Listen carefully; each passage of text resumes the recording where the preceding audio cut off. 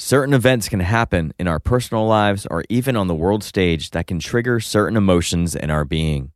A recent death of a well-known musician played this role for Alexander as he was met with opportunities to utilize the grief he experienced in a useful way, as it led to recognizing parts of himself and a celebration of inspiration of what that person meant to him. In this and other few examples we discuss in this episode, we show you how emotions are mostly non-intelligent but complex, and how to actually make use of them for your continued self-growth. And so now I usually go into some way that you guys can support us, or showing you how much gratitude and how much you mean to us by listening and continuing to share it with your family and friends. But I felt the need to be a little more creative this time. And so I wrote a little poem or rap that I'll read to you. Thank you for caring. Thank you for sharing. Thank you for looking at the emotions that are glaring. Now let's be daring, but not in our comparing, and talk about some topics that leave others staring. We're right here because we found our bearing. Wise podcast and you. Wow. What a pairing. All right. Now, I hope you guys enjoyed that and enjoy this episode. And now, let's journey.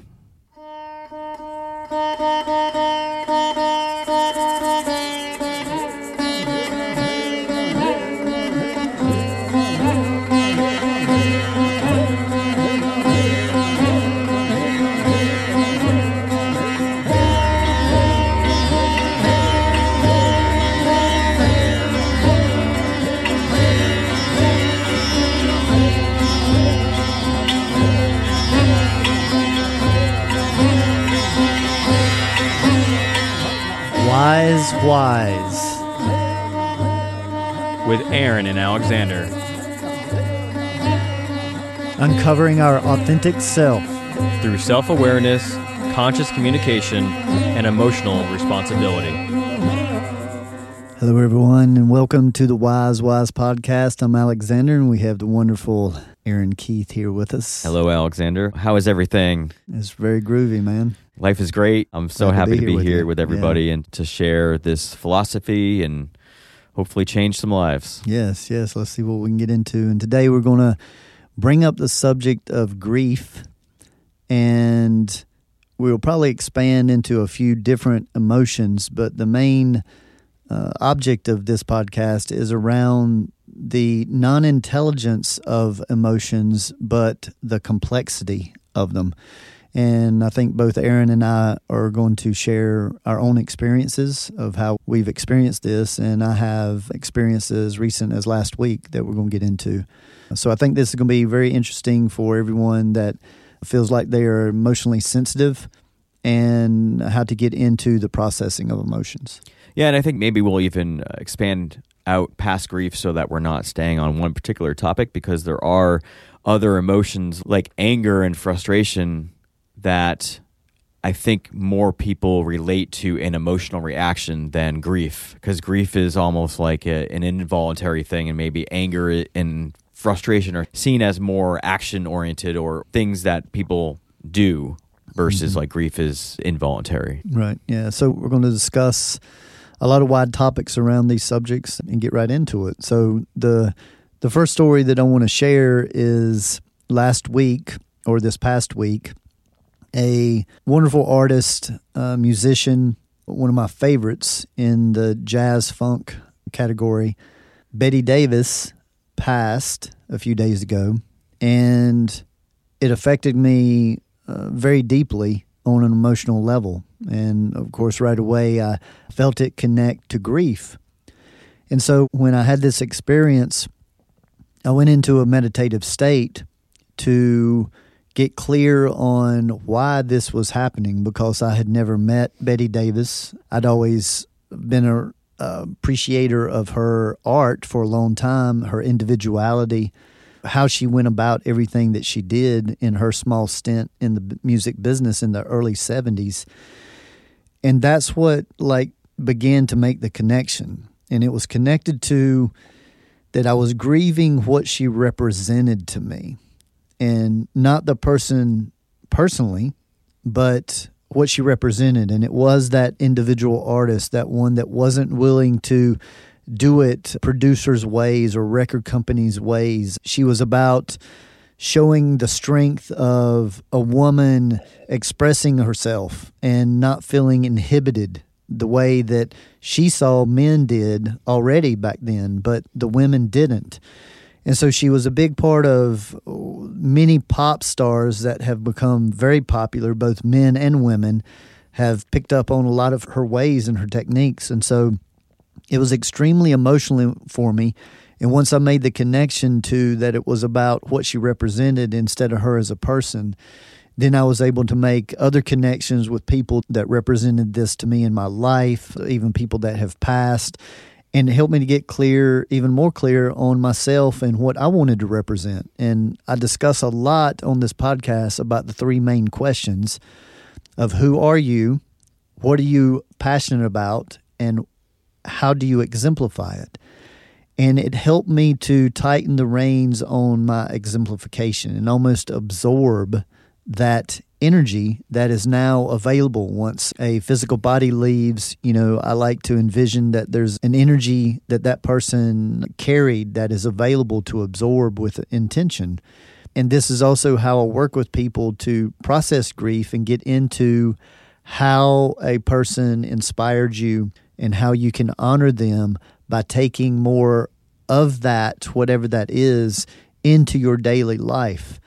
And so that's what I've been doing in my approach to marketing, which isn't one of my favorite things to do in this world. But Betty's passing helped me to see that in a more creative and original way. And so now I'm excited about the marketing that's coming about. And I just wanted to share this story of, again, that emotions aren't intelligent. They can't tell the difference between a big grief and a small grief, but they are extremely complex. And when we can appreciate the complexity of them, we can learn a lot about ourselves. I think exemplification of somebody who knows their three questions, who knows what they're about and what they present as themselves, and then back it up with exemplification, I can see how that would build respect for you as a fan of hers. It builds respect because she is doing what she says she's doing. Mm-hmm. And there's no wavering in that. It doesn't matter what kind of energy comes down on her. She doesn't waver from who she knows that she is. Mm-hmm. And then we can bring in even the conversation around love and respect in this aspect, because you didn't know Betty. And of course, people like to say, oh, I love this person. I love that. And maybe they don't really mean that they love. Maybe it is a respect thing. Mm-hmm. But for you to say that you love Betty Davis, maybe you're saying that you love her music, but it's really about you respect what she's about, or whatever vibration or energy or whatever you were able to define that she stood for in inspiration for you. And it was that exemplification. And she was a true artist in a way that she put on a different persona when she was on stage than in her private life. And that's what basically drove her out of the business, is that people wouldn't allow her to just be a show person, an artist.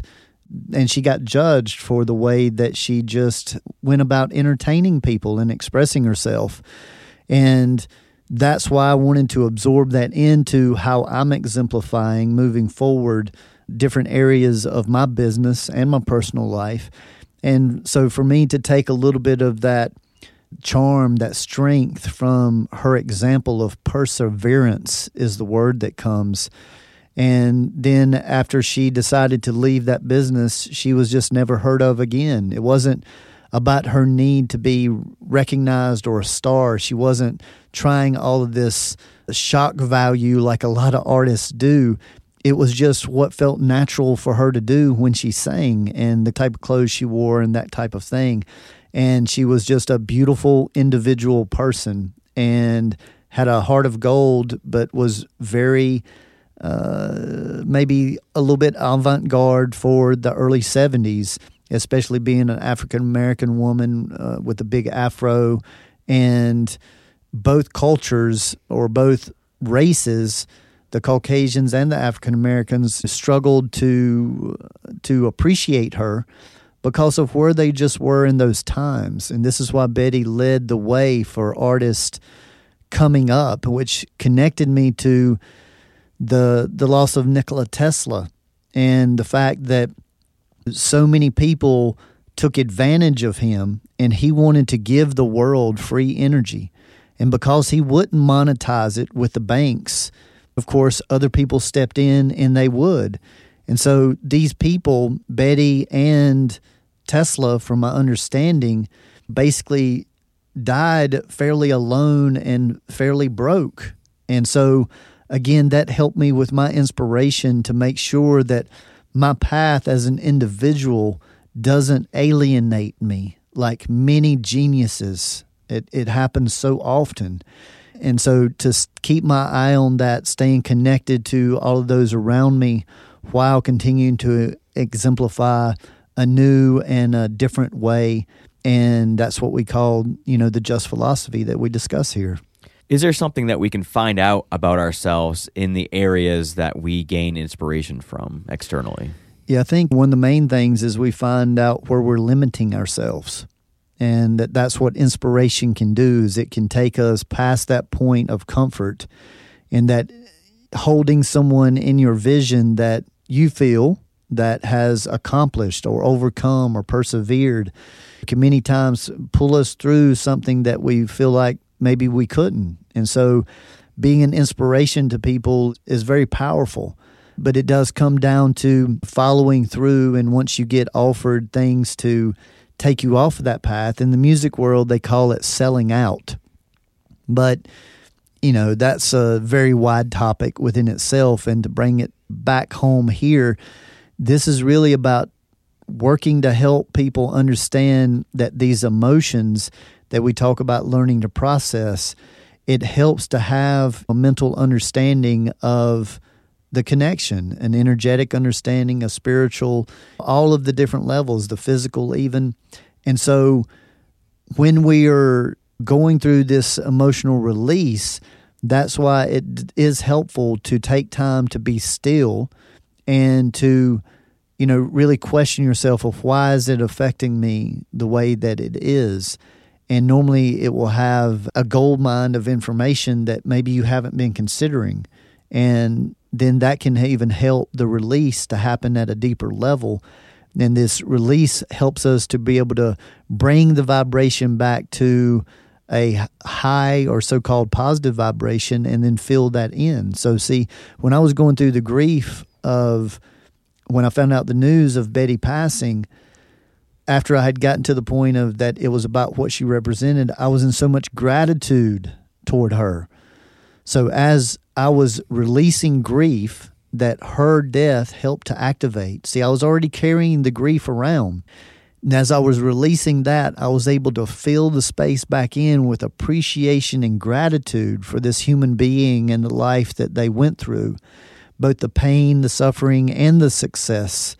And to see that is the inspiration part. That is the filling in the void. So I like to call it a 360-degree release, when you're able to release what you have been holding on to and then fill that vessel back up with some type of gratitude or appreciation.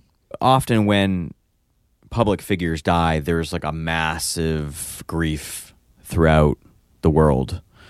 And is some of this related to like the losing of an example of whatever that energy is for the world to tap into?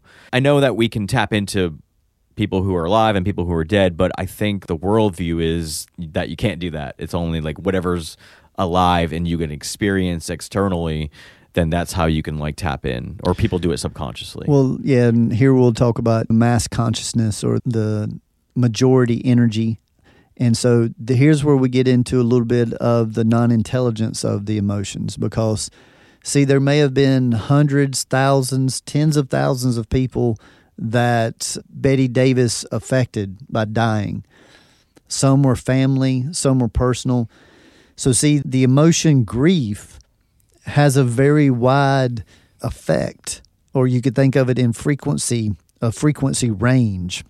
And so people are grieving in different ways But the fact is that the pain, the experience of grief is very similar, if not the same, but for different reasons. And again, you can grieve over so many different things that most people don't think about. It could be the loss of a job. It could be a loss of a loved one or a friend, or it could be a loss of a mindset, a feeling that you've left behind a part of yourself that you used to really appreciate. Or grieving can come into the dread of something losing. Like, it doesn't have to be ended. You can perpetuate that feeling by fearing the grief of something or someone. And so all of these different ways to get there are still kind of activating the same frequencies. And so the more people that's experiencing that at the same time, just the more of an effect it's going to have on us as humans. But still, each person is grieving in a different way, because all of the present moment activation of the grief is really just showing people grief that they're carrying around. As I've said before, you can't get angry unless you're carrying anger. You're not going to go through grieving and sobbing unless you're carrying some grief. So this is why an artist or somebody in the family, two people can love them equally, but it can affect them differently when they die, depending on how much grief those two people are carrying individually. And so that's an important part to bring out, that any emotional reaction has very little to do with the present moment typically. It's connected to all of the similar situations throughout your whole life that carried this vibration. So that's why the process of emotional processing is emptying of stuff that we've absorbed and stuffed down and then just tried to forget. And that's mostly what our culture is taught to do. Some people will say, well, time takes care of everything. And there's true and false in that if you're active in that time, it can be very releasing. But if not, then you're just doing out of sight, out of mind kind of thing. And from the energetic perspective, this is where illnesses and complications in the physical body originate from. Yeah, I think that was my experience with one of my major sources of grief, from kind of in the same realm as what you're talking about. But I was young, and the way you handled it and the way I handled it are, totally different. So it would be cool as I bring this in here for people to see the polarities of Sure. the different experiences. So I think it was right around when I was 16, my idol at the time, Dale Earnhardt, passed away tragically in last corner of the last lap accident. And so many circumstances around that added so much lure to it that people were attracted to it. The fact that somebody who made their living doing something dangerous died doing what was dangerous after 20, 30 years of doing it and surviving. So there's a lot of aspects of it that are hard to believe in the moment that it happened. But I remember just a insane reaction to it. Just like losing my mind, crying, just because right before I had sensed in my chest that I knew something was wrong based on how the news coverage was handling it, but it was still like a huge shock once it was finalized in print and reading it. And it's taken me, in a couple days, it will be the 21st anniversary. So it's been 21 years. And up until maybe the last few years, I could still elicit like a pretty big emotional reaction if I watch footage of that accident. And I'd always think, is something wrong with me that it's been, maybe 17, 18 years and I can still like really feel it like it was yesterday? And I have to think some of it is because I all this time have been just victim crying, victim releasing, where I'm like mourning the loss of this person in my life, and 17, 18 years later, still mourning the loss of this person in my life. And that's not useful. That's not processing. Yeah, because the way you talked about Betty Davis, you made use of that. You were able to recognize the inspiration and even have gratitude for it. And then also, once you recognize the source of inspiration, identify what it is, you can tap into a different source. Yes, exactly. So it doesn't have to be a loss. It can be inspiration, and you can still be inspired by what they did, even though they're no longer in this realm. Right. To bring that more into your everyday practice, to work, to make it your work, to bring what they represented to you into, especially an area of your life to where you may have some resistance. Like I was saying to marketing. Well, if I'm going to tap into any of Bette Davis's originality, her creativity, then I want to send it to an area of where I'm challenged in that. And so that's why I chose my marketing, and it brought in excitement because I'm going to honor her. And your story is so important as well, because this is the picture that most people are going to have around grief, is that for some people, if they don't emote or remember that time each year, it shows that they don't care. And that is not accepting a transition, and to realize that, again, the only constant is change that we have in this life, in our whole life. That's the one constant. And that learning to embrace change means that you make the most out of that altercation or that shift or that change or that loss. And when we're able to utilize and learn from a loss, then it becomes our teacher. And we all appreciate our teachers, or we should. And so it can take that loss and that pain into a gratitude and appreciation. And now every time that time of year comes around, you find a way to celebrate. You find a way to step even more into, once again, what they represented to you. And so I really hope that this is reaching people around this emotion of grief, and maybe the people that have been carrying stuff around for years and years and years. This can give an opportunity for people to release that and to see that you're actually honoring the person. Because here's what helped me one day. I went into some contemplation, just some considering, well, what about this? What about this? And I asked myself that, what if I had passed and I was just hanging above my loved ones and I was viewing them? How would I want them to be? And in that, I started emoting and crying like so fast, because it would hurt me so much to just see people suffering, choosing to suffer, trying to honor me in that suffering. And here's the vision that came, that I had all my loved ones in one room, and they decided to go around one at a time and share with everyone what Alexander meant to them, what Alexander represented for them, and that they were going to bring that more into their lives. And they were not just going to talk about me in that respect, but every time that they exercised that, they would think of my spirit. They would think of what I meant to them.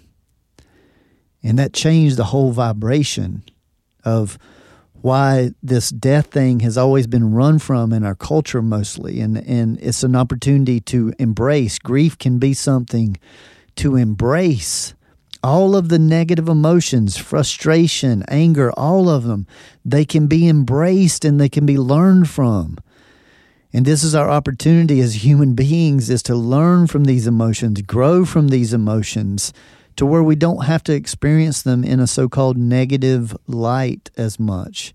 And we can stay more in celebration and appreciation and learning. That vision of me looking down on my loved ones changed the way that I approached death from that point on. Yeah, I can see you getting angry. Be like, no, people, have I not taught you anything?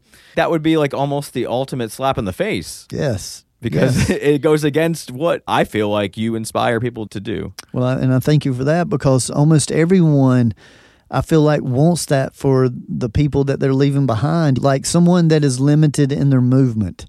Many times people will be considerate, and through their manners, they will not move as much because they don't want to make that person uncomfortable. But I also find that most people that are limited in their movement, they would rather see people enjoying the freedom of their movement and to be enjoying their life around them rather than everyone adapting to them. That's where it falls into pity. And I haven't met anyone that likes the vibration of pity. So looking at that sometimes when we adapt to others, we could be missing an opportunity to lift them up, to celebrate them, to change their mood and make them feel important rather than the cause of everybody not having a good time. So it's just a few things to think about how we're looking at whether it's the subject of grief or frustration or whatever the so-called negative emotion is, but how can we learn from it, make the most of it, and especially from a grief standpoint, incentivize ourselves to exemplify whatever that person, place, or thing was. And I think just one more point on grief, in my instance, where I held on to that and played victim all those years, I chose to have resistance to letting go. And so I created an energetic blockage. Yeah, well said. And we can choose to look through our life and where we're creating these blockages that don't need to be there. It's just through our perspective that we created that. And I've been suffering, loosely suffering all these years when I choose to tap into that and feel that victim, that loss, when I don't need to. And like you've detailed so far in this episode, there are ways to make use of death. And yeah, when I go, I want people to make use of my death. I don't know if this is the correct way of saying this, but it may be like dying in vain. Why would somebody choose to go and then everybody just doesn't learn from it? Right, you know, right. And so I want to turn that around, and not to put you on the spot, but I would like to ask you, how would you describe what Dale Earnhardt represented to you? Because again, you didn't know him personally, but it had such an effect on you. Or do you think it was just the shock effect of visualizing someone's termination, so to say? Because I know a little bit of it was shock, but in reflecting, what would you say that death was really around for you? Yeah, I was trying to think of what exactly the source of inspiration was, and I think it's one of those I really need to dig deep into. But I think one thing is like perseverance, determination. I mean, he did do basically whatever he could. Like his famous nickname is the Intimidator because he would hit people in the back to move them out of the way. And for some reason, he was loved for doing that. But if anybody else does it, it's like people would cry. That's not how you race. But for him, he got away with it because he exemplified that brand. Like he built a brand of all that. And just an interesting aspect of this, I don't know how it fits into this conversation, but I feel like it's important to bring up. The more I got to learn about him, because I feel like I idolized him as a child, I could see like parts of him that were human and parts of him that I couldn't really get behind, like how he raised his kids, how maybe that perseverance and that determination and that very masculine energy was not this masculine divine energy that I now consciously I would have idolized, because there were a lot of aspects of how he treated his kids that I just can't get behind. Yeah, so this is where I like to bring in, it's just the cost. And every attribute has a cost. And normally when we do idolize people, we miss that humanness. And that was what I appreciated about where I was with Betty, as I'd watched multiple documentaries. I had learned as much as was available about her, and I truly saw that separation, that there's been other artists like Freddie Mercury for the band Queen that is so flamboyant on stage and puts on such a show, but from all my understanding, he was extremely shy off the stage, and this is the way Betty was talked about. I'm not that kind of performer. I'm more like I'm going to be a consistent of me on stage is just going to be another version of me in a conversation or giving a talk or something like that. There's a consistency there. But see, I appreciate artists that can express themselves in a way that's completely different from their everyday. That's more of what I just call a performer. And I appreciate that as much as the consistency of an artist. Like, Bob Dylan is consistent within his own way throughout his whole career of 60 or 70 some years. But Betty was one of those artists that was very different. So that's why I was able to use that inspiration and find an area where I went, where do I need a different perspective in my work or in my personal life? And the very first thing that come up was marketing, and how I do carry a little bit of or in the past I've carried a resistance to that. And me going through that process helped me to see how to do marketing in an original and creative way, and maybe be a trailblazer like Betty was. And that brought me some excitement to do something that I was in a little bit of resistance to do. So that's the way that I'm suggesting to utilize this, is find out, what the person, even if they're close to you, just ask yourself, what was the main thing about this person that I just really respect and appreciate? And that can be a great deal of inspiration for you in challenging times. And so now maybe we can transition into bringing in a different emotion. And I know that you had a story around frustration that you would like to share, but I also wanted to bring in this aspect of how emotions act almost like alarms for us. Mm-hmm. It's alerting us in certain ways that this has happened before. It can even be almost like a pattern recognition thing.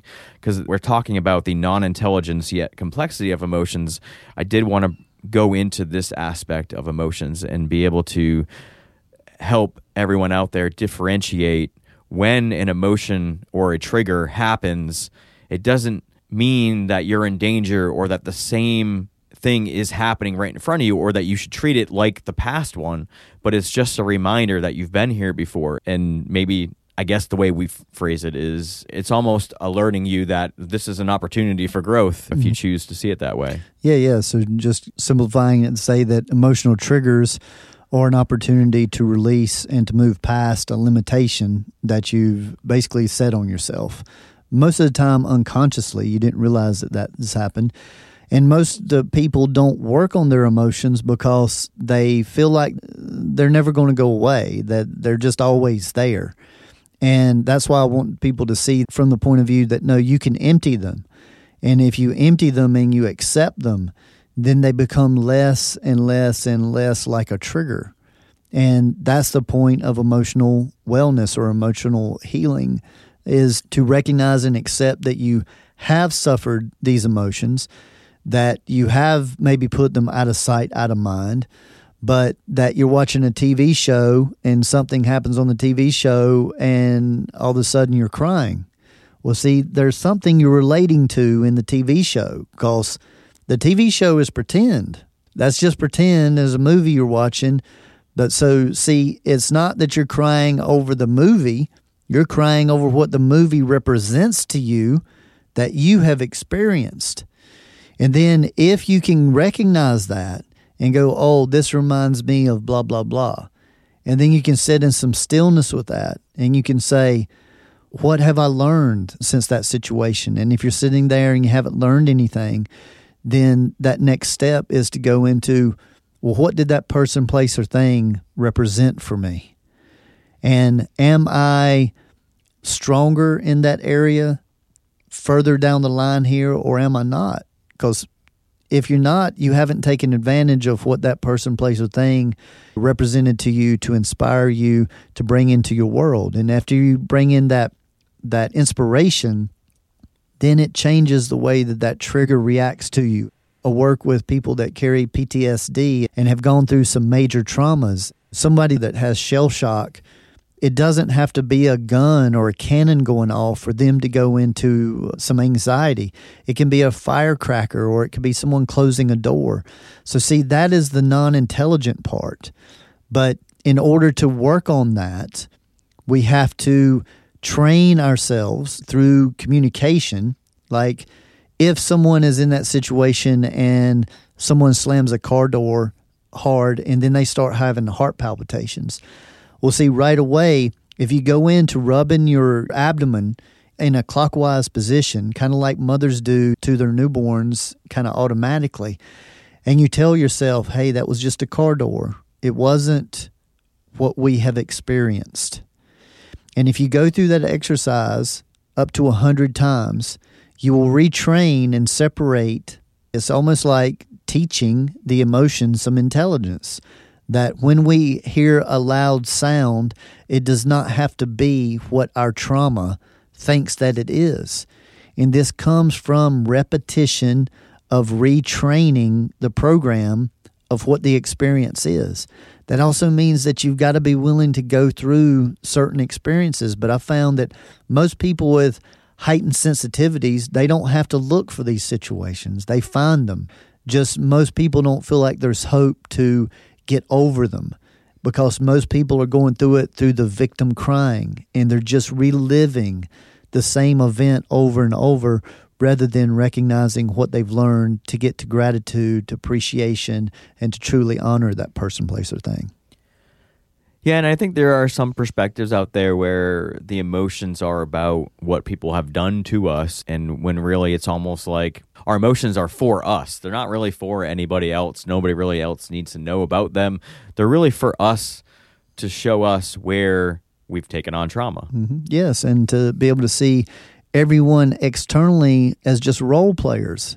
And we have episodes on playing roles, and this is exactly that. We can't work on those emotions necessarily unless somebody plays a role to activate it in us. So see, as soon as someone makes you mad, release them from all blame and finger pointing and all that, and ask yourself, why am I allowing this to make me mad? That's where the lesson, where the usefulness is going to be. And then once you figure that out and you're able to release being mad, then you're able to be thankful for that person that just come up to you to elicit that so that you could let it go. And then I've proven time and time again that once you get the lesson, then that person, place, or thing doesn't need to play that role very often. Now, it'll show up every now and then as like a little check-in to say, oh, do you think you're over it? Because I suggest people to never consider that you're over anything. Just know that you're getting better at managing the reaction and moving it more into a response. And so another one that I'm going to get into is my experience with frustration. And before I go into that, did you have anything else that you wanted to touch on with what we've discussed so far?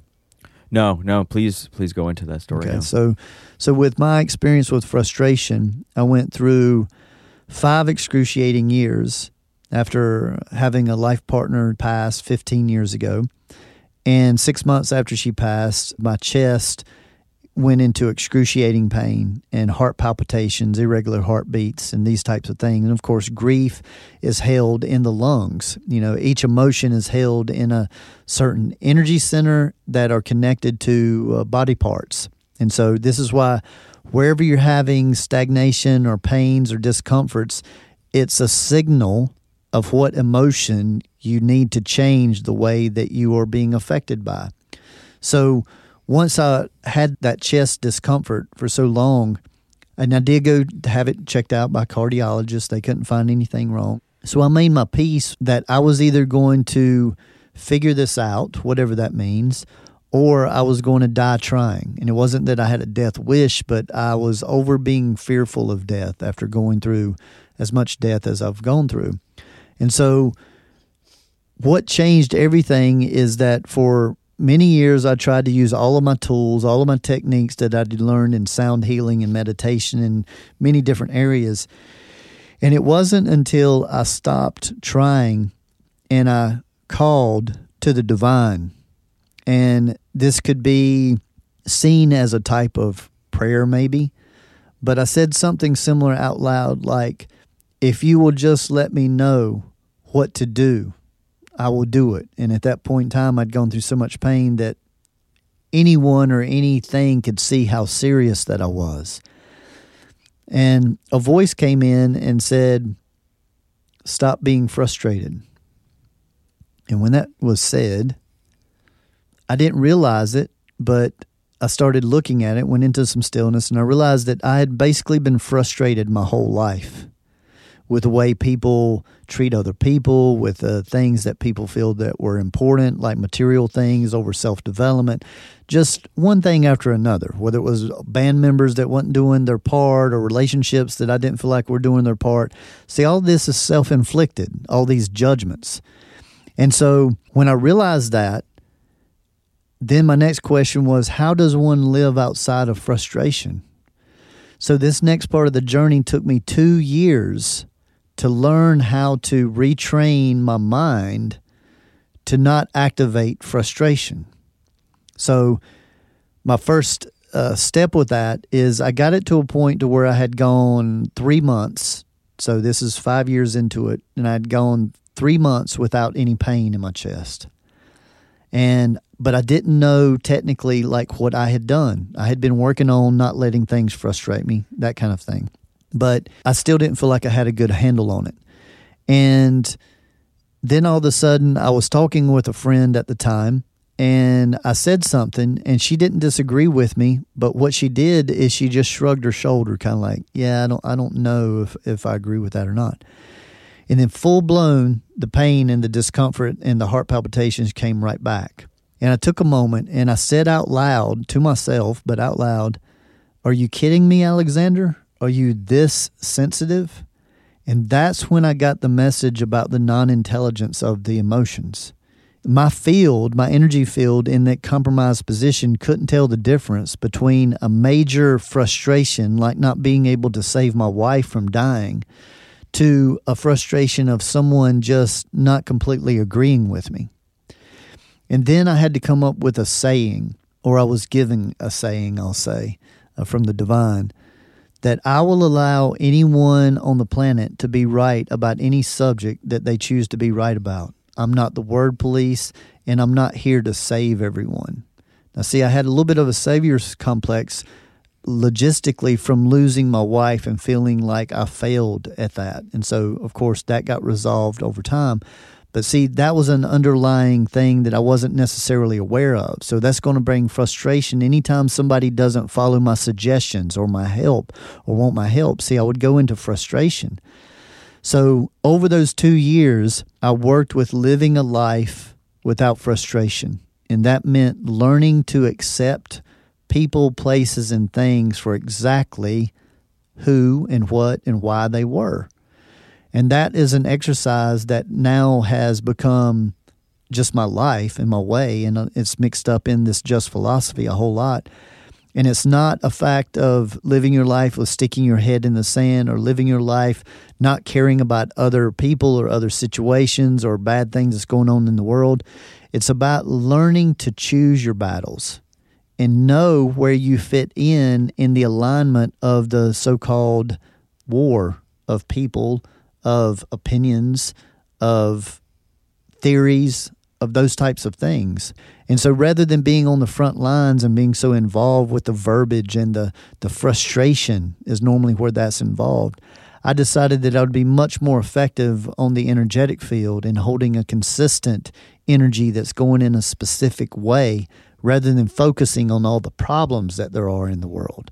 And so this is what the just philosophy has developed into, is that we respect the so-called negative, the so-called darkness. Our second pillar is polarity over duality, which means that we accept there has to be polarity here on the plane. If there's love, there has to be hatred.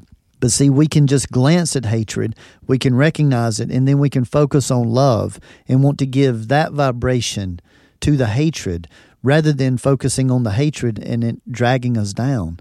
So over a 7-year period, I went through that chest discomfort, that excruciating pain and heart palpitations to finally start to get leveled out, working on it on all 5 of these levels.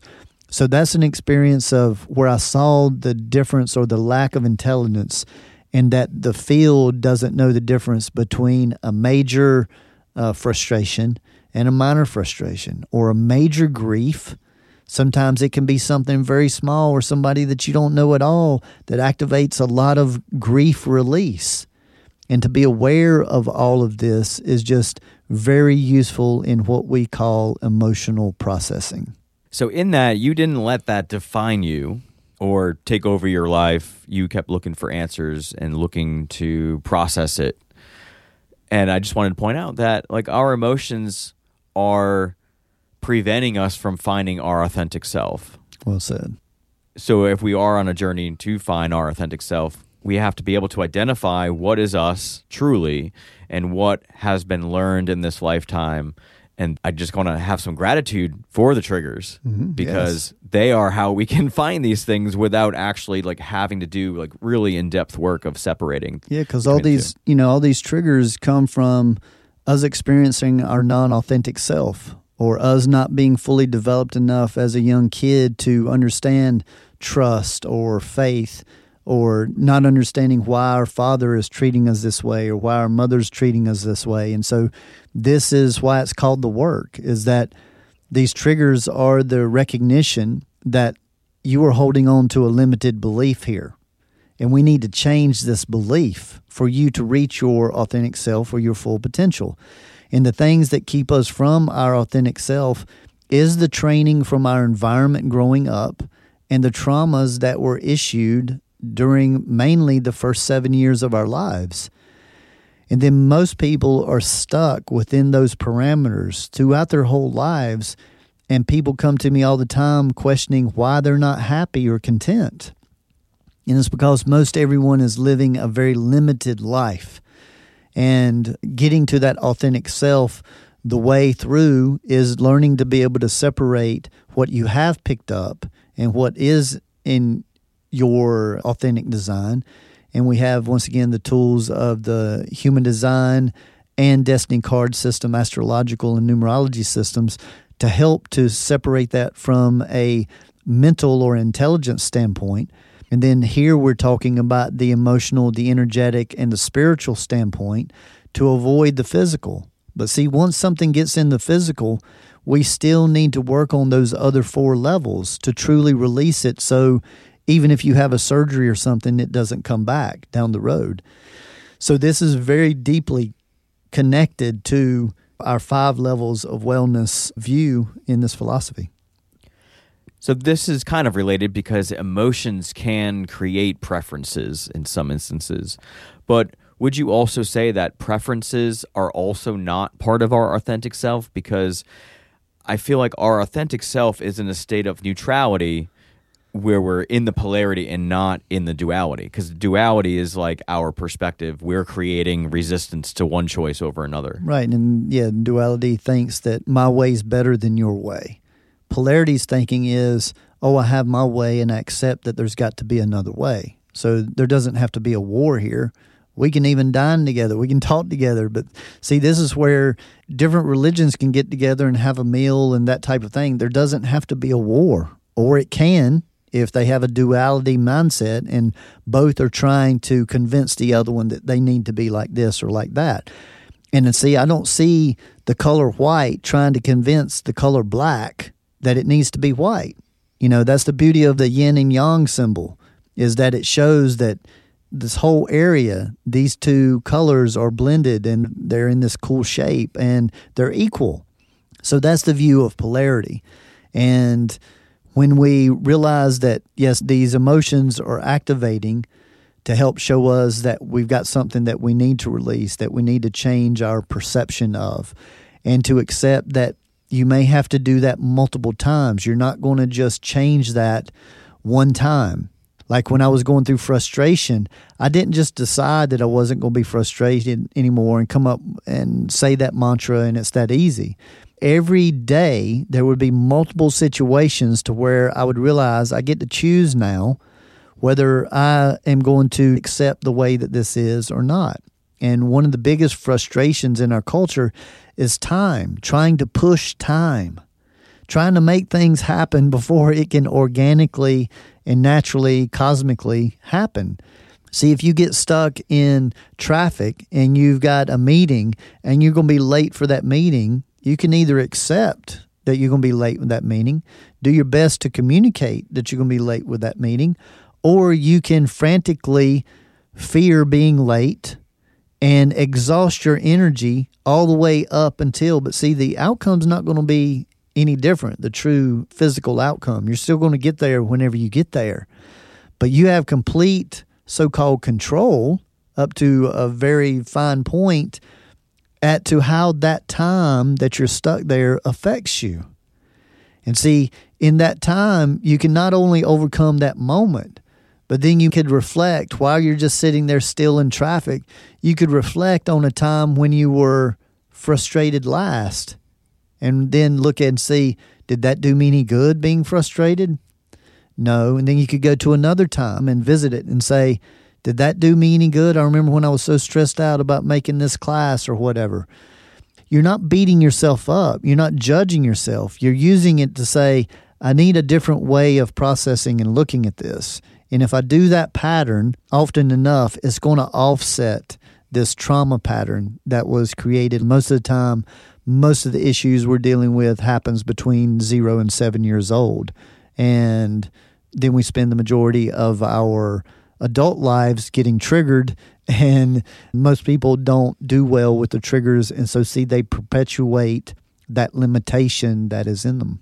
When you were talking about the yin and the yang and how they're different colors and they're kind of coexisting within the circle, which is infinity, I kind of reflected on how there's a little circle of the black inside the white and a little bit of the white inside the black, where it's like there's a little bit of you and me and a little bit of me and you. So we're essentially recognizing the similarities rather than focusing on the differences. Yes, and that comes back to being able to utilize everyone around you as roles. They're just playing roles for you to heal, and you don't have to take it so personal. And do your healing and see if the people around you don't change. That's the way that energy works.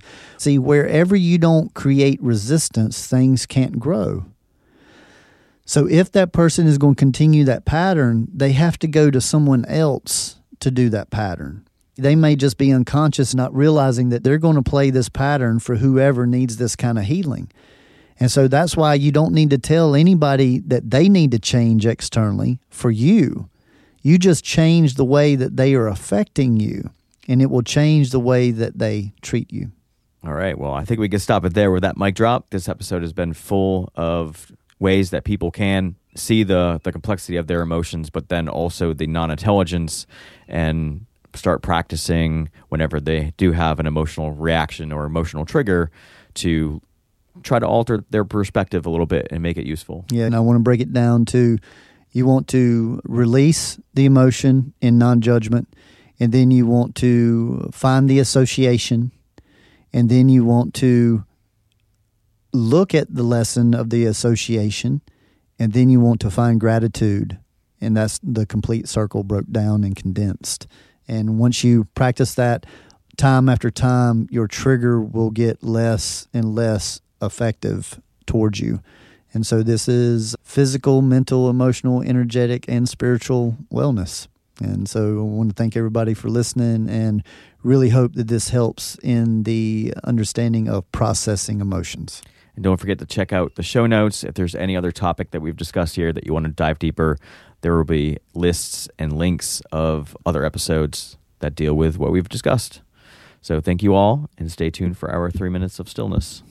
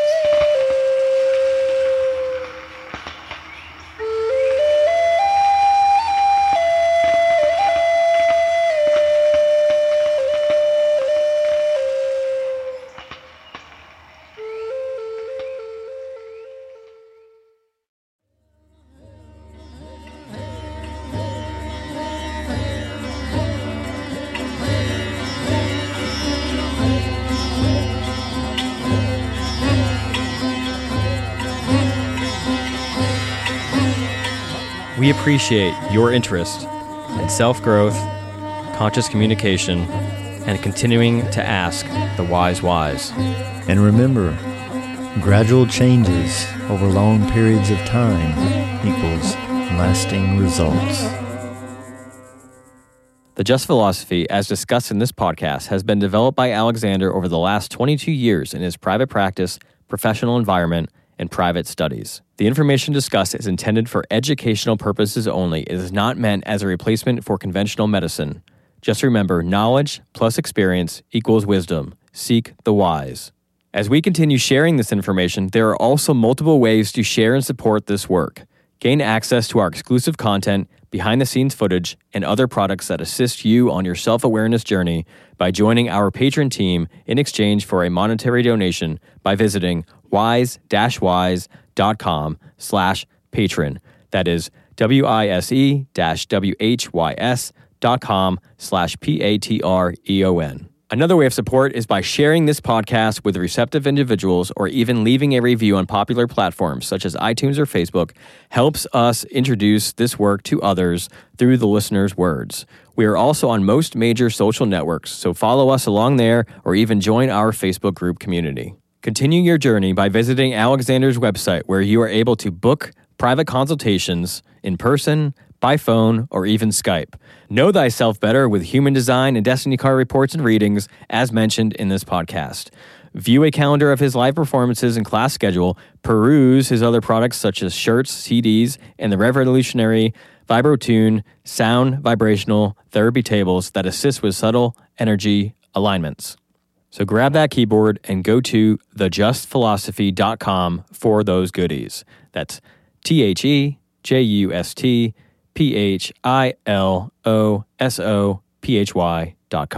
And if you love the touch of a soft shirt with a message that will warm your heart in resonation, then check out my company, Verities Apparel, where I am a one-man band doing it all from design to physically printing the garment and sealing it all with a conscious touch. Just go to veritiesapparel.com, VERITEESAPPAREL.com.